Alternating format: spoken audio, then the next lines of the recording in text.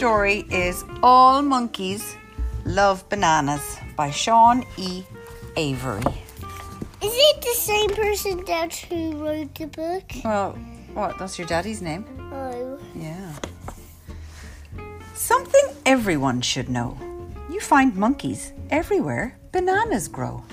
Why is this, I hear you say? Because monkeys eat bananas every meal, every day. For breakfast, for dinner, for snacks, and for lunch. They all crave bananas. Munch, munch, munch. Well, most monkeys do.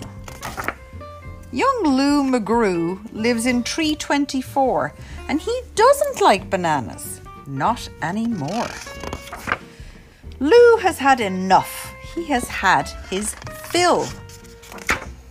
I'll scream if I eat one. I will. Lou simply cannot bear another, which makes his mum a grumpy mother. So the naughty monkey runs away. Please, Lou begs his best friend Sue. I can't eat more bananas. Let me stay with you.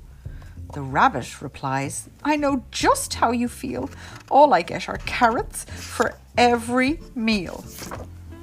Carrots for breakfast, carrots for lunch, carrots for dinner, carrots for brunch. It turns out that Sue Hopaloo is hiding from dinner just like Lou. Then suddenly a brilliant idea comes to Sue. By gosh, Lou, I know what we'll do. I'll go back to my burrow, you go back to your tree. I'll bring carrots for you, you bring bananas for me. That's a great idea, Rory, isn't it? We'll swap.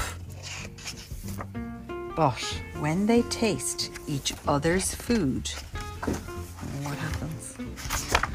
They aren't happy. They are rude. Blah, yuck, disgusting. Are you trying to poison me?